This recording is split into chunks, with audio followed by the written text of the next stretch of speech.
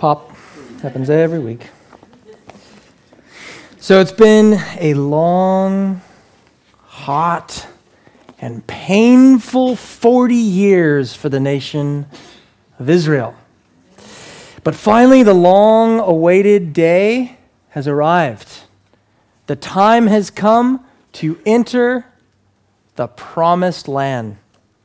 As they gather together, the sun is setting, and as they look on to the horizon, they can see Canaan. They can see the promised land with their own eyes.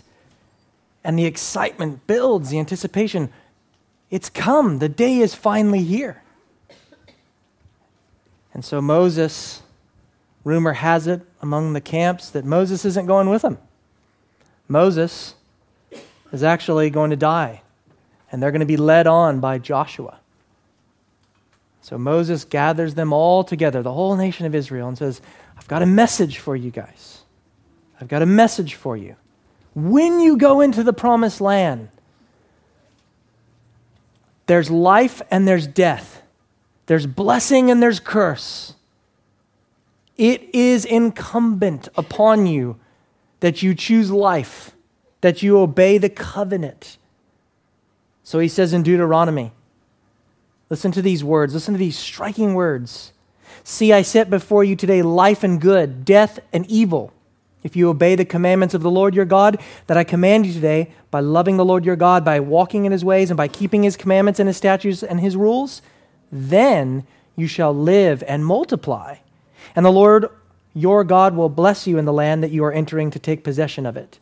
But if your heart turns away and you will not hear, but are drawn away to worship other gods and serve them, I declare to you today that you shall surely perish. You shall not live long in the land that you are going over the Jordan to enter and possess. I call heaven and earth to witness against you today that I have set before you life and death, blessing and curse.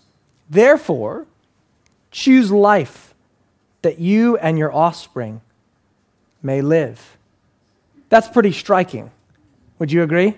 That's definitely drawing a line in the sand, and I guess there would have been sand in this desert, right? That's definitely drawing a line, as it were, in the sand between life and death. And in a similar vein, along similar lines, that's exactly how the Sermon on the Mount ends. Jesus says there's two ways to live: life, death, heaven, hell. False prophet, true prophet. Build your life on the sand, build your life on the rock. That's exactly how chapter 7 wraps up for us in the Sermon on the Mount. Two kinds of paths, two kinds of prophets, and two kinds of foundations. Ultimately, two ways to live. With every one of these contrasts, Jesus draws a clear line in the sand and speaks in black and white terms. There's really a sense of urgency here, like Moses. Like Moses, the type of language Jesus uses to describe those who respond wrongly is catastrophic. Listen to the description of those who respond wrongly. Their end is destruction. They will be cut down and burned. They will be excluded from heaven. And finally, their house or life will collapse. Pretty heavy stuff, right? So I pray that you feel the weight of Jesus' words this morning as we look at two paths and two kinds of prophets. So that's where we're headed today. We're going to look at two paths and two types of prophets. Two ways to live, ultimately. So let's pray. Father, what we know not, teach us. What we have not, give us. What we are not, make us. For your glory. And for Jesus' sake we ask. Amen. Now, if you have your Bible sitting there on your lap, you might notice that this little section here of Matthew 7:13, it starts off with a bang. It's a big whammy, right? There's a command right out the gates, pun intended. Enter through. That's a command. You see that there? Enter by, enter through.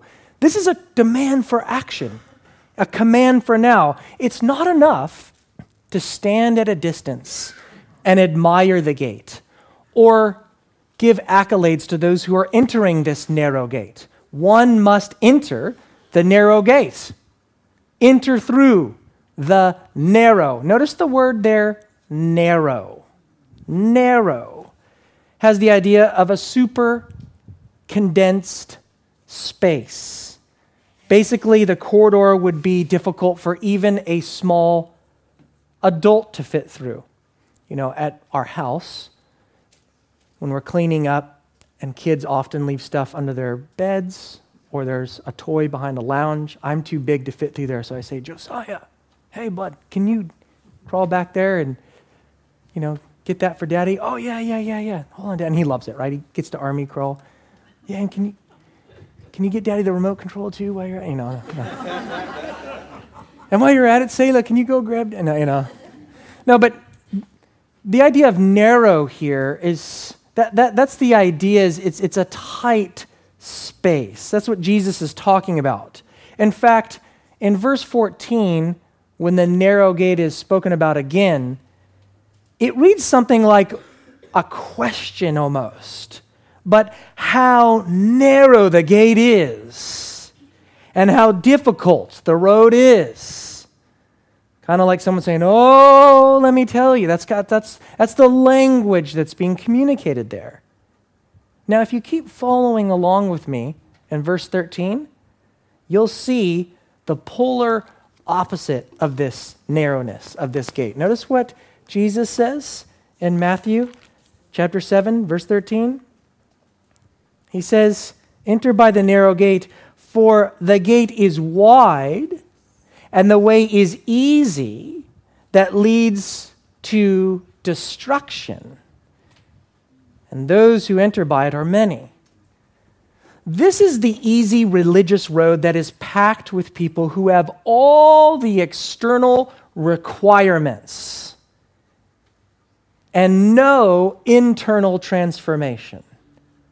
Remember so much of what the Sermon on the Mount, when Jesus says, be perfect as your heavenly Father is perfect. And then what does he do? He lists heart issues, right? 6 of them.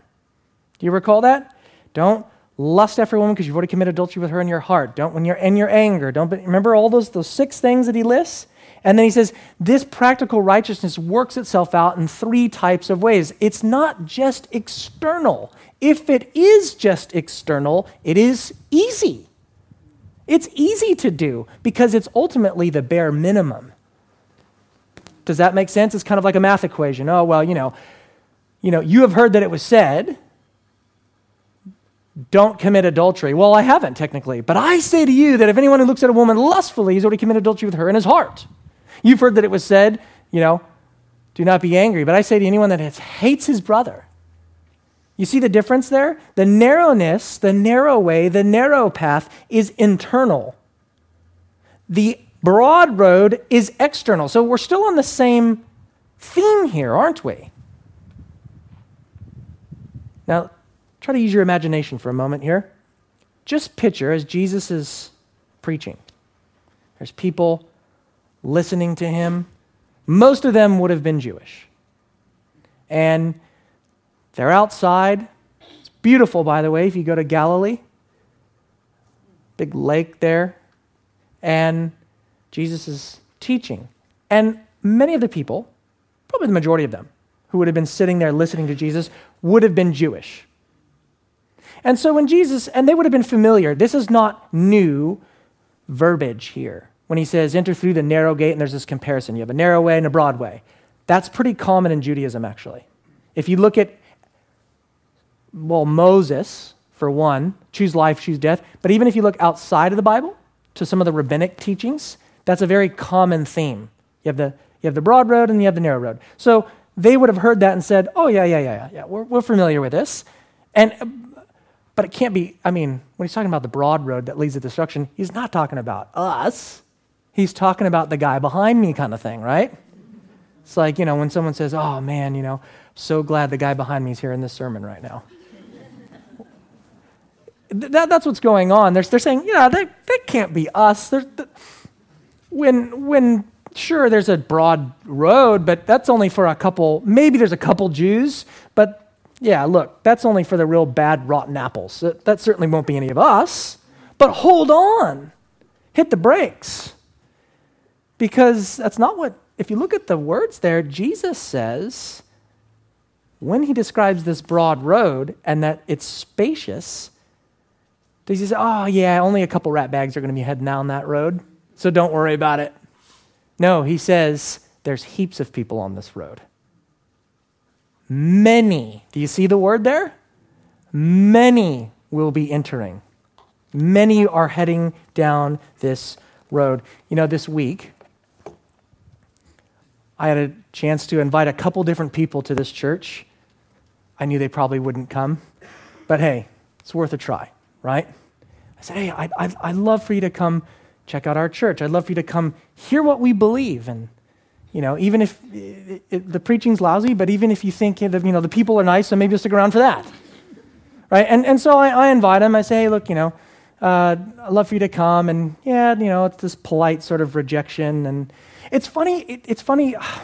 I was sharing this with Dan. I almost feel like when I'm trying to share the gospel with people here that I don't know, friendship, evangelism is good, and I also think you should just be trying to intentionally invite people and just say, hey, because you never know, like that person, you're not going to see, you may not be able, you can only build so many friendships, okay? And you may, the person in the coffee house or the person at, wherever, you might not, you don't even know what's going on in their life.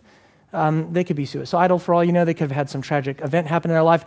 All they need is someone to invite them to come here, they hear the gospel, they get saved, or even if none of those things are true, they're still, if they're a sinner outside the grace of God, they need to hear the gospel and get saved. Okay? Even if everything in their life is going well.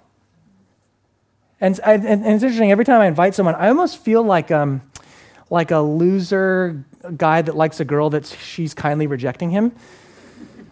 Like, it's like, oh yeah, I'd love to go out on Saturday, but I've got to wash my hair. It's always just like, oh no, but really, I'm great. And it's like, oh, I'm sure you are. Can we just be friends? I always feel this kind, polite rejection in Australia. And it kind of bothers me, to tell you the truth. But that's another sermon for another day. But I invited these people this week. I invited a few different people, and I said, hey, look, I would love for you to come. I'd love for you to come. And yeah, we're going back and forth. Oh, no, thanks, blah, blah, blah, blah, blah. And it was interesting. The two people specifically, no, three, actually. Three people that I invited. All in different locations on different days. So they didn't know each other. This wasn't in one conversation. They all said exactly the same thing. When the conversation was ending, they said, oh, yeah, hey, I feel like we're all on different paths with our journey with God, and eventually we'll all get there. We're all on different paths. And I didn't say this out loud, but I wanted to say, no. It's not that, there's one religion over here and another religion over there and another religion over there, and they're all leading to heaven. It was just ironic that I was studying this week too, and three different people said that. Because ultimately, I wanted to say this, do you know that there's only two religions in the world? There's only two. One is man's system, and the other is God's. Really. There are those who think they are good enough, and those who know that they're not and turn to Jesus Christ for forgiveness of sins. That means there's only one choice, because there are only two possibilities to choose from. You can say divine righteousness or human righteousness. Trusting in God, trusting in self. One is the religion of God's grace, the other is the religion of man's works. Years ago, I took a world religions class at uni. Really interesting. I encourage you to do that. Very, very interesting. But there was a common theme. All the religions outside of Christianity, every single one of them, had things that you needed to do or accomplish in order to achieve nirvana or earn your ticket to heaven, basically. Every single one of them, be it Islam, Buddhism, Hinduism, it didn't matter. Every single one had things that you needed to do or accomplish in order to earn your ticket to heaven. And that's exactly the type of road that Jesus is describing. It's broad, it's spacious, it's tolerant. Come, live your life. And people on this road are pretty carefree. They're pretty happy. Right? So really, friends, this is the crossroads, the narrow gate and the wide one, where each must decide what gate they will enter and what path they will walk down. Two gates, two ways, two destinations, two types of people, which means at the end of the day, there's only one way to eternal life. And the gate is narrow as. How narrow is the gate then? Well, it's as narrow as Jesus. Peter, filled with the Holy Spirit, declared in Acts 4:12, salvation is found in no one else, for there is no other name under heaven given to men by which we must be saved. So how do you know then, for you guys, let's not just think about the people out there, for you guys and girls, ladies and gentlemen, how do you know that if you're on the narrow road then? How do you know you have been saved? You know because your life is in the process of being changed, and your style of life is walking in the path of God's truth. It isn't enough to say, I was born in a Christian family. Or years ago, I prayed a prayer. I asked Jesus into my heart with all my mates at that camp, and we cried. Or I've been coming to this church for the last 10 years.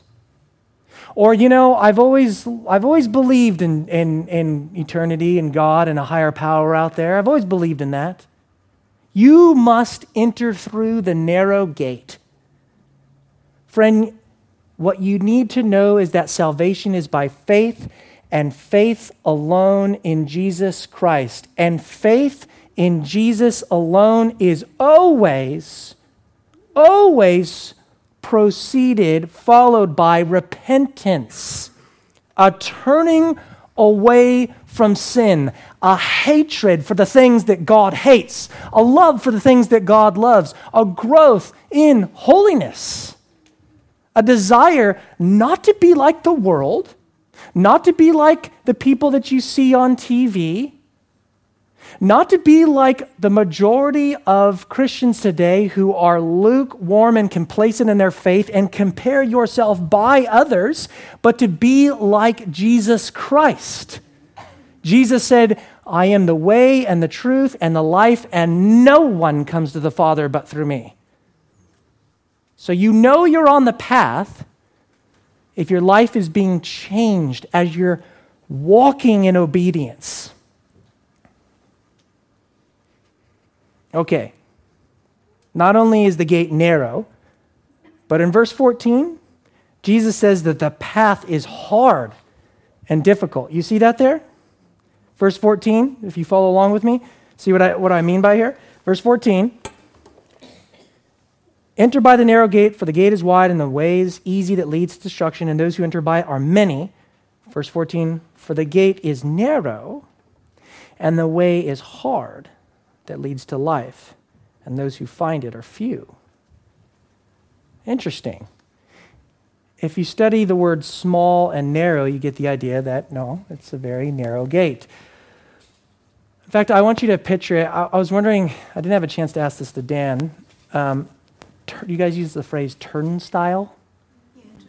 Yeah, turnstile. Okay, so do you know what I'm talking about? If you go to a footy game or go to Dream World up in Queensland, You have to walk through these metal things, right? And you have to push you hand someone your ticket on the other side or whatever, and you push this little arm and you pass through it. And when you do, you go through all alone, right? And the metal's really close to your arms, and you have to push through.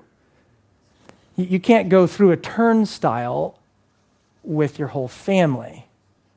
You can't go through a turnstile with all your friends. It might be kind of fun to try that, I suppose.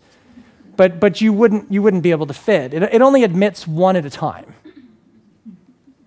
In the same way, the same idea here, this passage, that's the way it is with a narrow gate. You don't come to the kingdom of Christ in groups.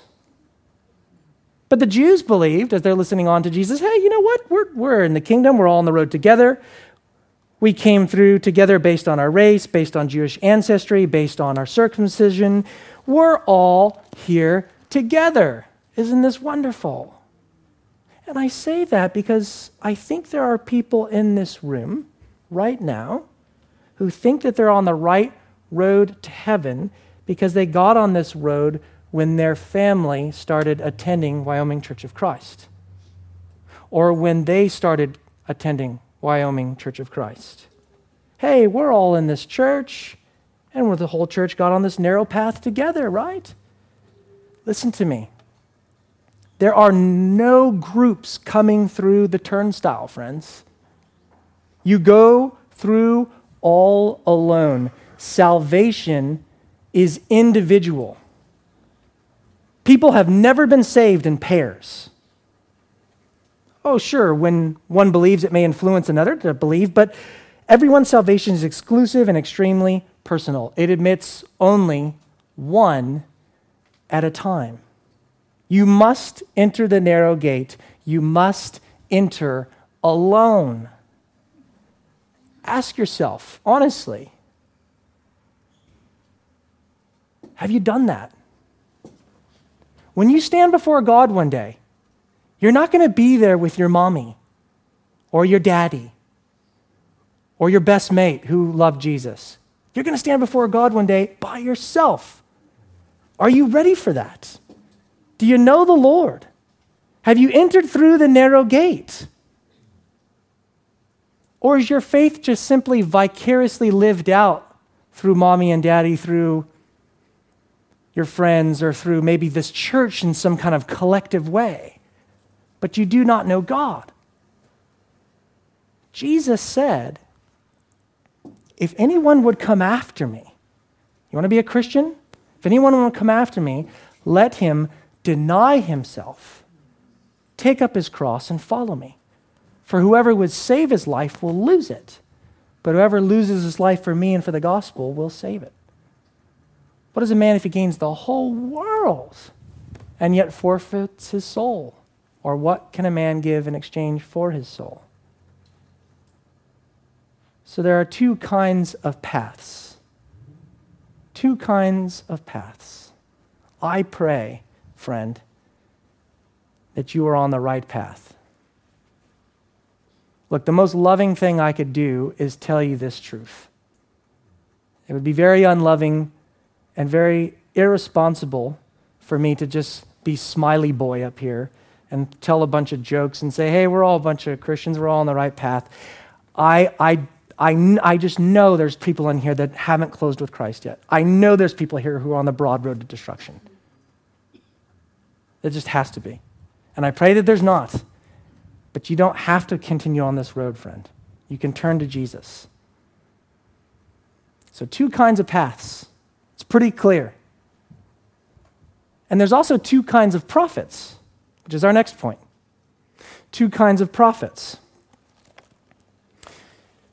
You see, false prophets mislead people into following them onto this broad road that leads to destruction.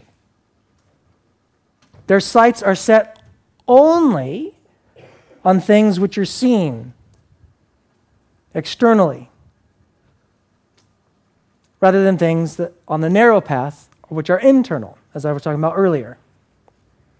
And as the saying goes, misery loves company. So these false prophets want as many people on the broad road as they can humanly grab. Hence Jesus' words to us, beware, watch out, in verse 15. Let's pick up in verse 15 of chapter 7. Beware of false prophets who come to you in sheep's clothing, but inwardly are ravenous wolves. You will recognize them by their fruits. Are grapes gathered from thorn bushes or figs from thistles?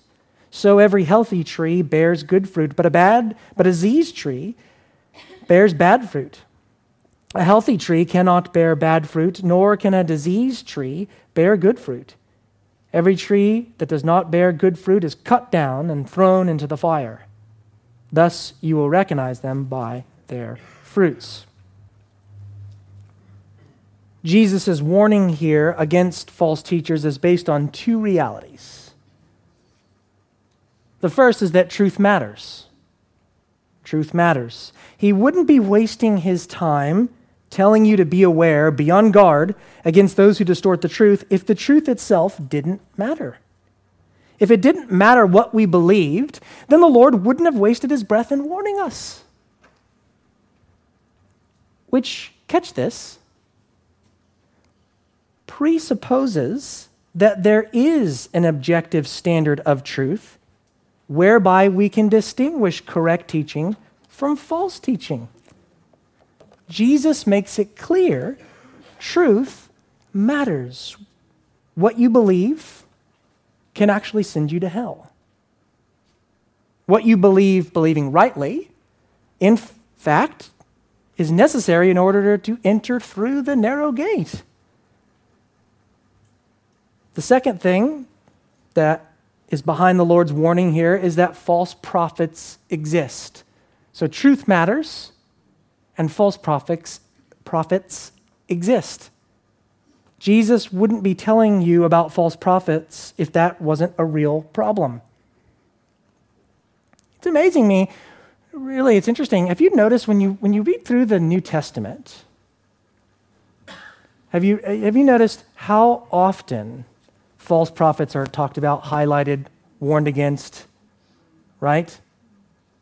Very, very often. There's this, even Paul, even in the book of Acts, he meets with the Ephesian elders as he's headed to Rome.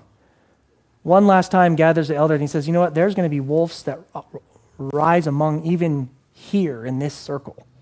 His concern is a distortion of the truth. And if you see and you study church history, boom, right when the apostles are off the scene, there's heresies left, right, and center. Jesus is warning us against false prophets.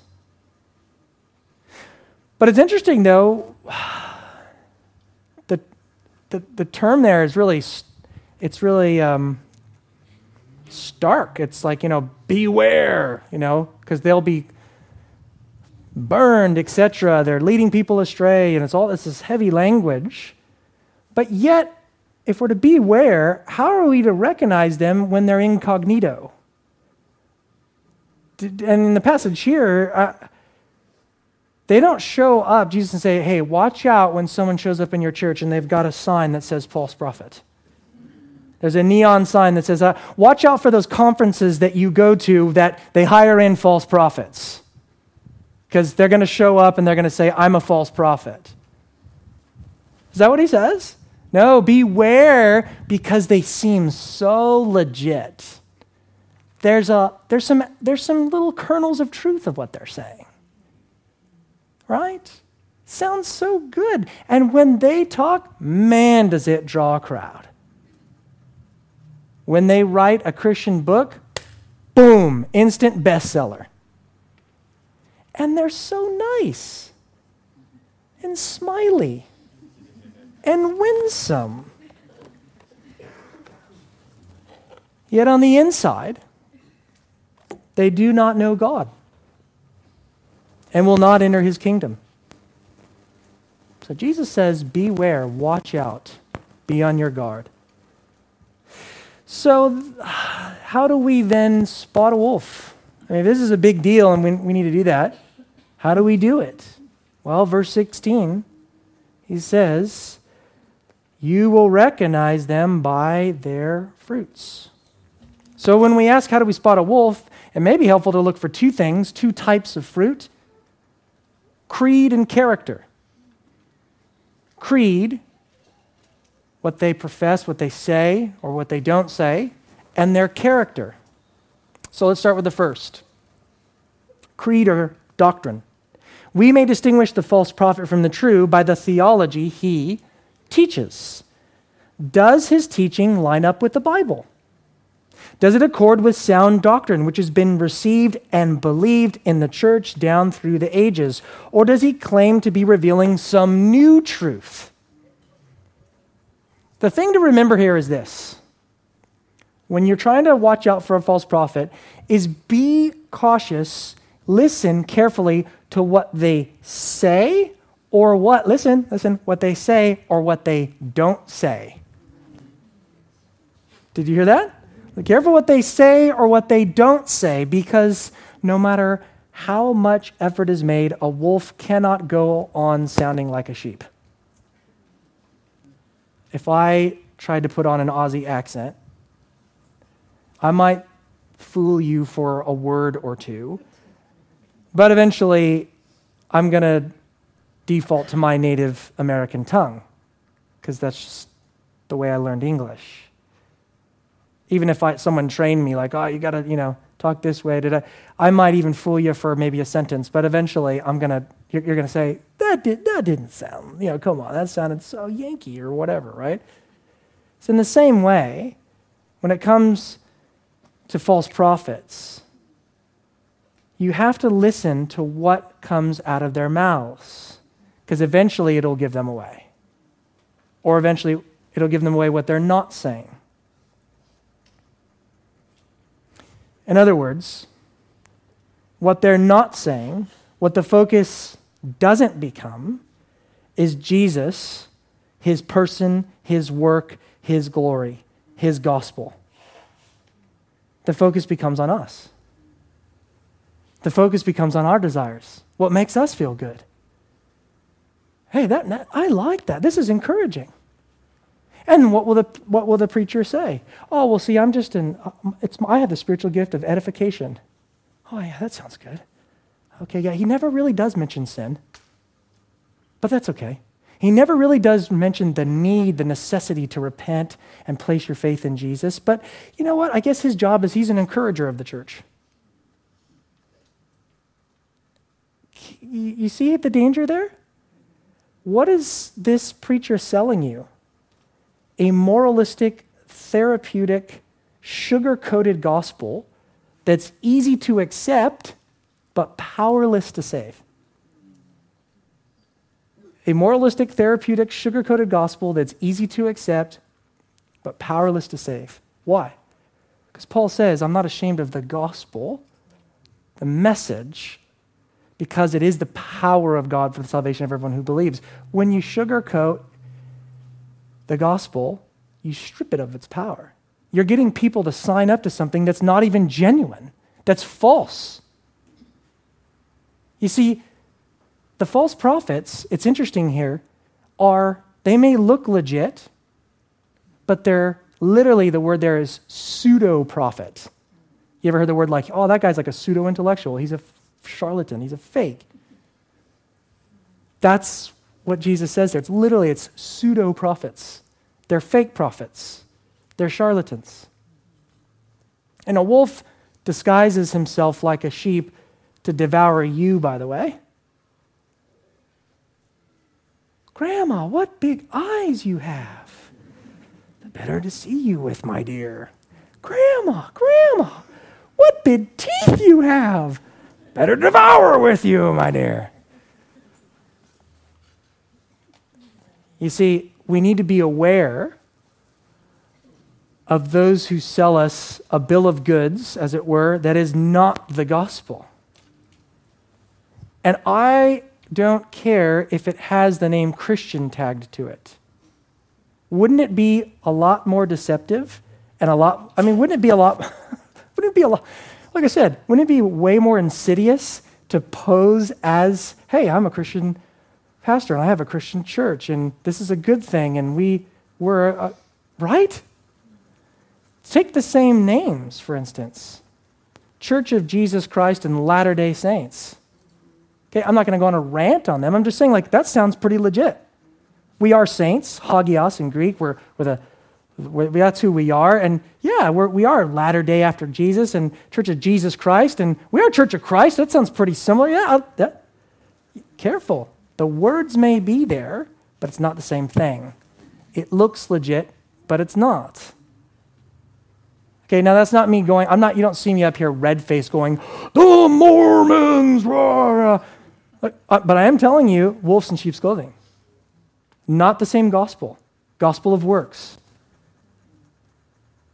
And we can go on and on. But I think the more insidiousness is the churches that have this moralistic, therapeutic, sugar-coated gospel that aren't as obvious as the Mormons. Does that make sense? And it's like, yeah, it's a church. It's a church. And it's like, well, hold on. Is the gospel there? Is the preacher being clear on, or is the preacher omitting what the gospel is?